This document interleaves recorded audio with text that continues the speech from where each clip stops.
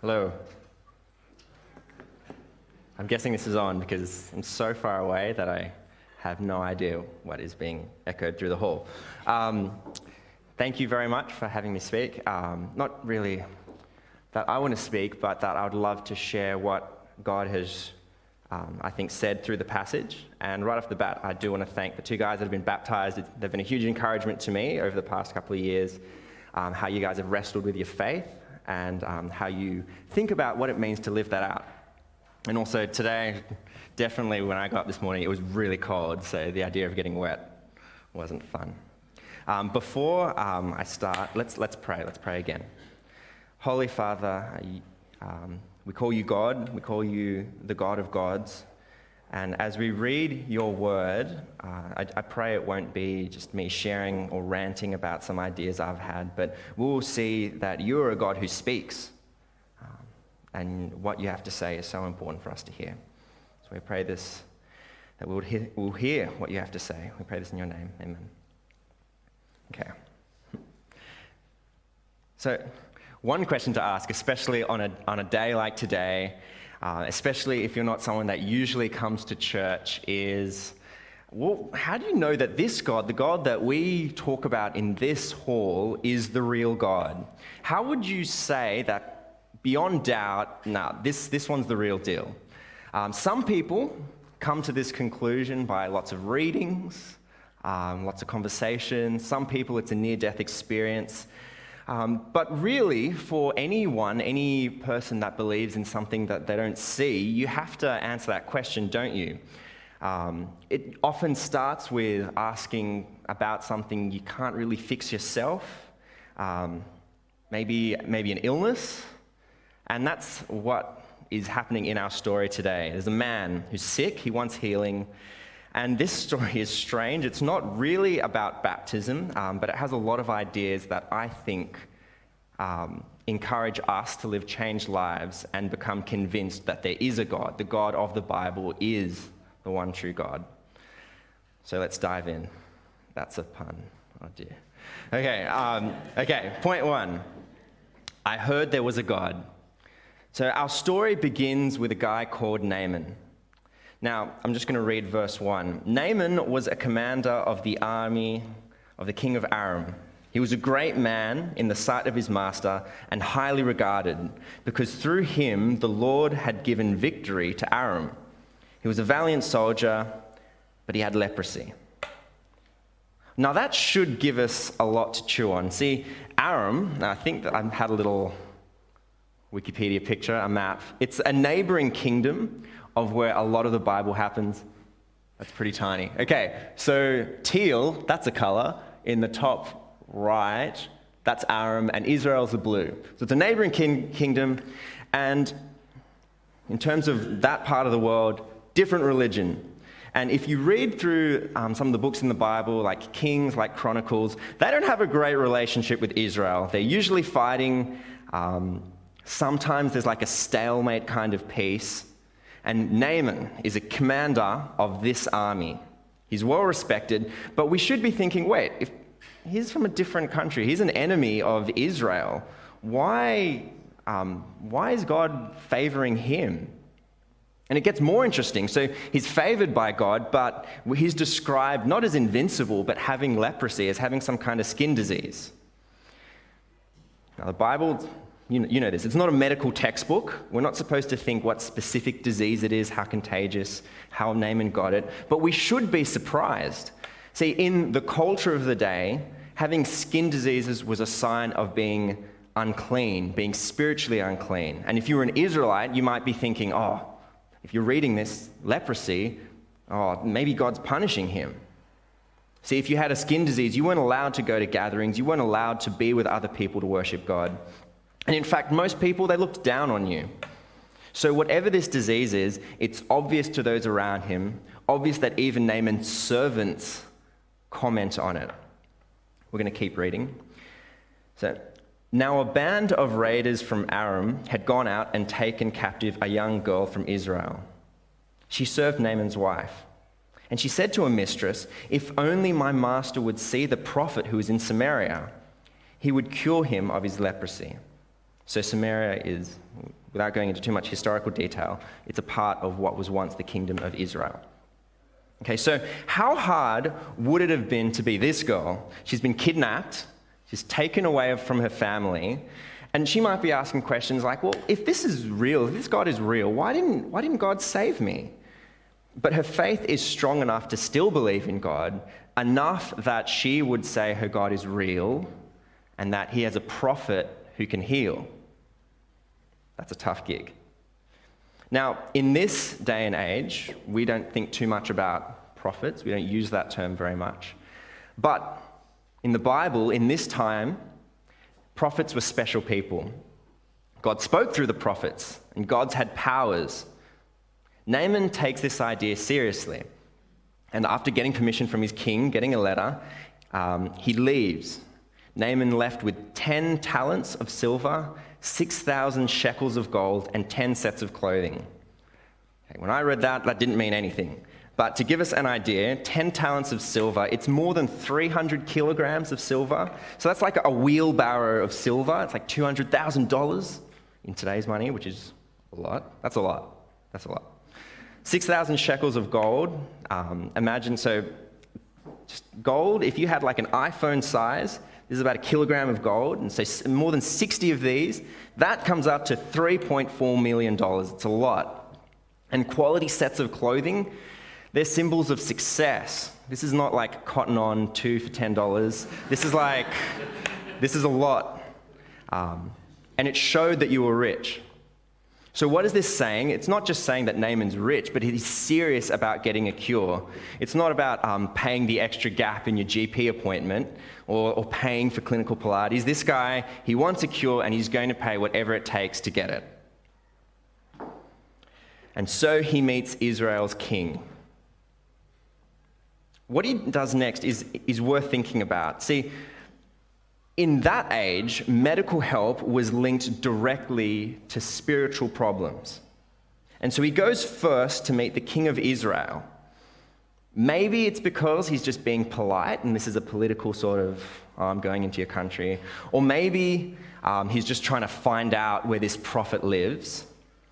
But maybe it's because in that world, kings manipulated, controlled their gods through sacrifices, by having the prophets on their side so that they could have victory in battle, they could have blessings from their harvests, their crops.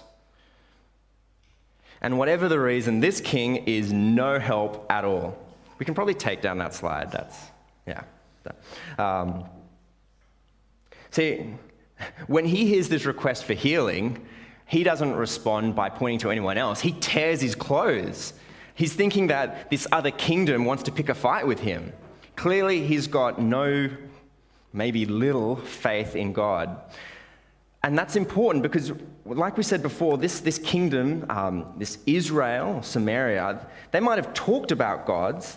They might have thought that they were God's chosen people, but in their actions, they don't really have faith in him. And that really bothers God. And the king typifies this. Am I God? As if Naaman was asking him directly to be healed. Enter Elisha. Okay, so who is this guy? Elisha, if you've read the chapters before 2 Kings 5, he's a big deal. He's a prophet who has a reputation for amazing miracles, wonders. He's raised people from the dead. He's had this like infinite oil trick and multiplied bread. And the whole time he's been saying that there's only one God, not lots of different gods from different countries. And so Naaman goes to meet him, but the meeting doesn't go the way he expects. It's kind of like if you went to a doctor and the receptionist decides to give you a diagnosis and sends you away with your bill. What kind of advice is this? Go wash yourself 7 times in the Jordan, your flesh will be restored. It's definitely not what Naaman's expecting. Let's keep reading verses 11 and 12.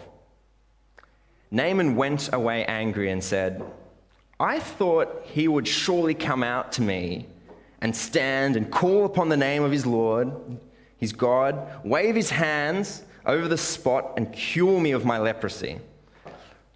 Are not Abana and Pharpar, the rivers of Damascus, better than all the waters of Israel? Couldn't I wash in them and be cleansed?" So he turned and went off in a rage. Why is he so insulted? Well, clearly he didn't get the welcome he expected. Maybe he wanted Elisha to be impressed. And it's kind of, he didn't even get to the door to show him his wheelbarrow of silver. He didn't get to show him the fine clothes. No, he just got told by a servant to have a bath. So I actually think Naaman's response is kind of like what I would say in this situation. I mean, think about it. If you've traveled from a long country, it's a long way, you're bringing probably all your wealth, and then at least this guy could come out and see me, summon his magic. But let's slow down and think about that. Because are we actually then expecting that we want God to be impressed with what we bring? I mean, would we expect God to be impressed with the efforts we put in church or the things we support? Do we expect that as if we deserve something from God, he owes us one? Maybe if we follow a procedure, pray in a certain way, then God will do what we want. See, because it might be more comfortable doing those larger acts, the public acts, because they make us look great, but not God. See, Naaman wants healing, but he wants it his way and right when he wants in his timing. So really, you can see that underlying pride.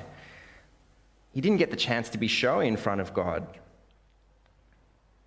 And for us, perhaps if God asks us to do something that we don't think is worth our time or important, or maybe life doesn't go the way we want, how do we respond? We get angry, we get frustrated. Pride is a killer, and we can see how it nearly ruined everything for Naaman. But good news for us, good news for Naaman, is that it's not the end of the story. Thankfully, Naaman has people in his life who speaks wisdom. They're not the people he expected. His servants are speaking to him. Verse 13, it says, Naaman's servants went to him and said, "My father, if the prophet had told you to do some great thing, would you not have done it? How much more then when he tells you, wash and be cleansed?" So Naaman does what he's told. He goes down to the River Jordan, he dips himself 7 times, and he's healed. And more than that, he kind of gets like rejuvenated skin, like that of a young man. He's physically and socially no longer an outcast. And his response is huge. In verse 15, it says that he went back to the man of God with all his servants, and he stood before him and said, "Now I know that there is no God in all the world except in Israel."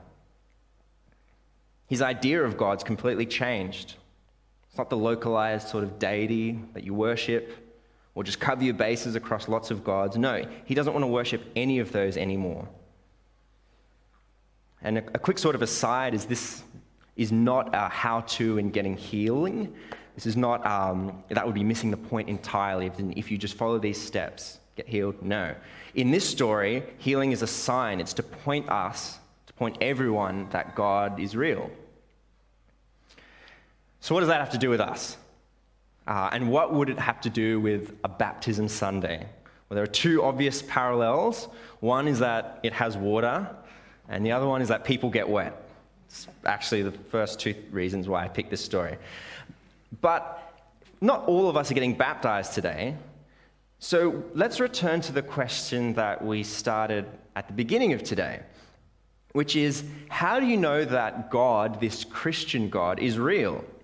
See, most of us, for our everyday experience, we don't have that benefit of miracles, of having that supernatural, vision in front of us every day. And for many of us, we pray for healing and it doesn't come. It doesn't come when we expect. Or you just want to know God is real, and it seems like the only answer you get is that answer, the answer of silence, or someone coughing, or wind. Now, I'm not ruling out miracles. I do believe that God is active today. I'm just saying that that's not really, we don't get that instant God factor. And that's okay, because even as we look at the Bible, it's not like every page is a new amazing wonder, as if it was this day, the next day, next day. That some of them might have happened decades or years apart. But we do have other things in our lives, or we need other things in our lives to show us that God is real. And there's several different categories, but two I want us to think about is the life of Jesus and the lives of each other. See, Naaman's dip in the water, that was a way of showing his family, of everyone around him, seeing that, wow, there is no other God that's worthy of worship. There's no other real God. And as we've had Dale and Bendy tell us, they're getting baptized to say the same thing. This is the God we believe in. And so as we look at this public showing and we look at the rest of their lives, well, we should see that as they live day to day. We should see that the way they act, the way they make decisions, in their character, in their patience, in their willingness to forgive, that this God, the God they believe in, they take seriously, that they believe is real. We can also see God is real by looking at the life of Jesus. See, as I read, and this is just a broad encouragement to read the Bible? It is, but I would encourage you to think about not just it as stories, but is this guy, is he for real? I mean, when I read the Bible, I think Jesus has a lot to say about how our world works. I don't think he was a crazy guy. I don't think he was just a teacher. When I read that, and when you do the hard work of that context, whether it's historically true, I actually think his conclusion is right. He was the Son of God, and his life points us to God. And that's why as Christians we value the Gospels, those 4 books, so much, or more than that, his word. We work hard to understand that and think through that, because we need that. Now, most of us are quite aware of this. Most of us has lived large portions of our life thinking and believing God is true. So I also believe that this passage warns us not to be overly familiar with the idea of Jesus. What does that mean? Well, as we live our lives, it's easy for religion to become just another box of the many things that we do, instead of something more. You go to church, maybe you go to a Bible study, go to another meeting, and repeat. And it's even harder if you work in a Christian workplace or work in a Christian school, where it's there, it's over and over again. Someone has this saying of, like, you're being inoculated with Jesus. You just get a little bit all the time, and then it just becomes like a whitewash. And you don't see the wonder of God, because you hear it all the time. And you get really good at playing the game of sitting during the sermon, or sitting when someone's up there and sort of getting the sermon face. It's really hard to read.